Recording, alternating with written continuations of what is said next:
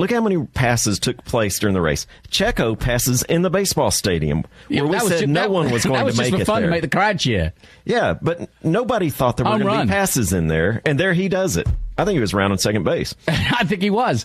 But that, to me, was the spectacle, and they said it on the TV, what a great idea to involve a baseball stadium, an ex-baseball stadium, into Formula One, because it did give a really great atmosphere to that particular set of corners, and also to the podium at the end with Nigel Mansell. Really impressed with that.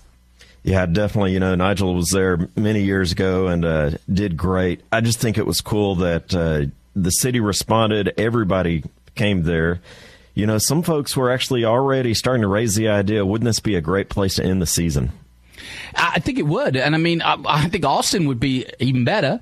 But either one, or at least ending the season traditionally, this part of the world, this neck of the woods, and Austin, Mexico would be a great way to end it, especially with the championship on the line, and especially with two very different circuits. And I think you could swap between Austin and Mexico in terms of which one went first in terms of time of the year, if it was this time of the year for the end of the season, because it would make no difference. Weather-wise, they're only 750 miles apart. Logistics-wise, that's good too. Very different circuits. I mean, you could almost argue that what you saw today was effectively an elongated street circuit. It's a bit like Albert Park. It's a bit like the old Valencia circuit, but it was some very fast straights as well. So it's almost a street circuit, which is the complete opposite to the Circuit of the Americas, which is a purpose-built Formula One circuit. Absolutely.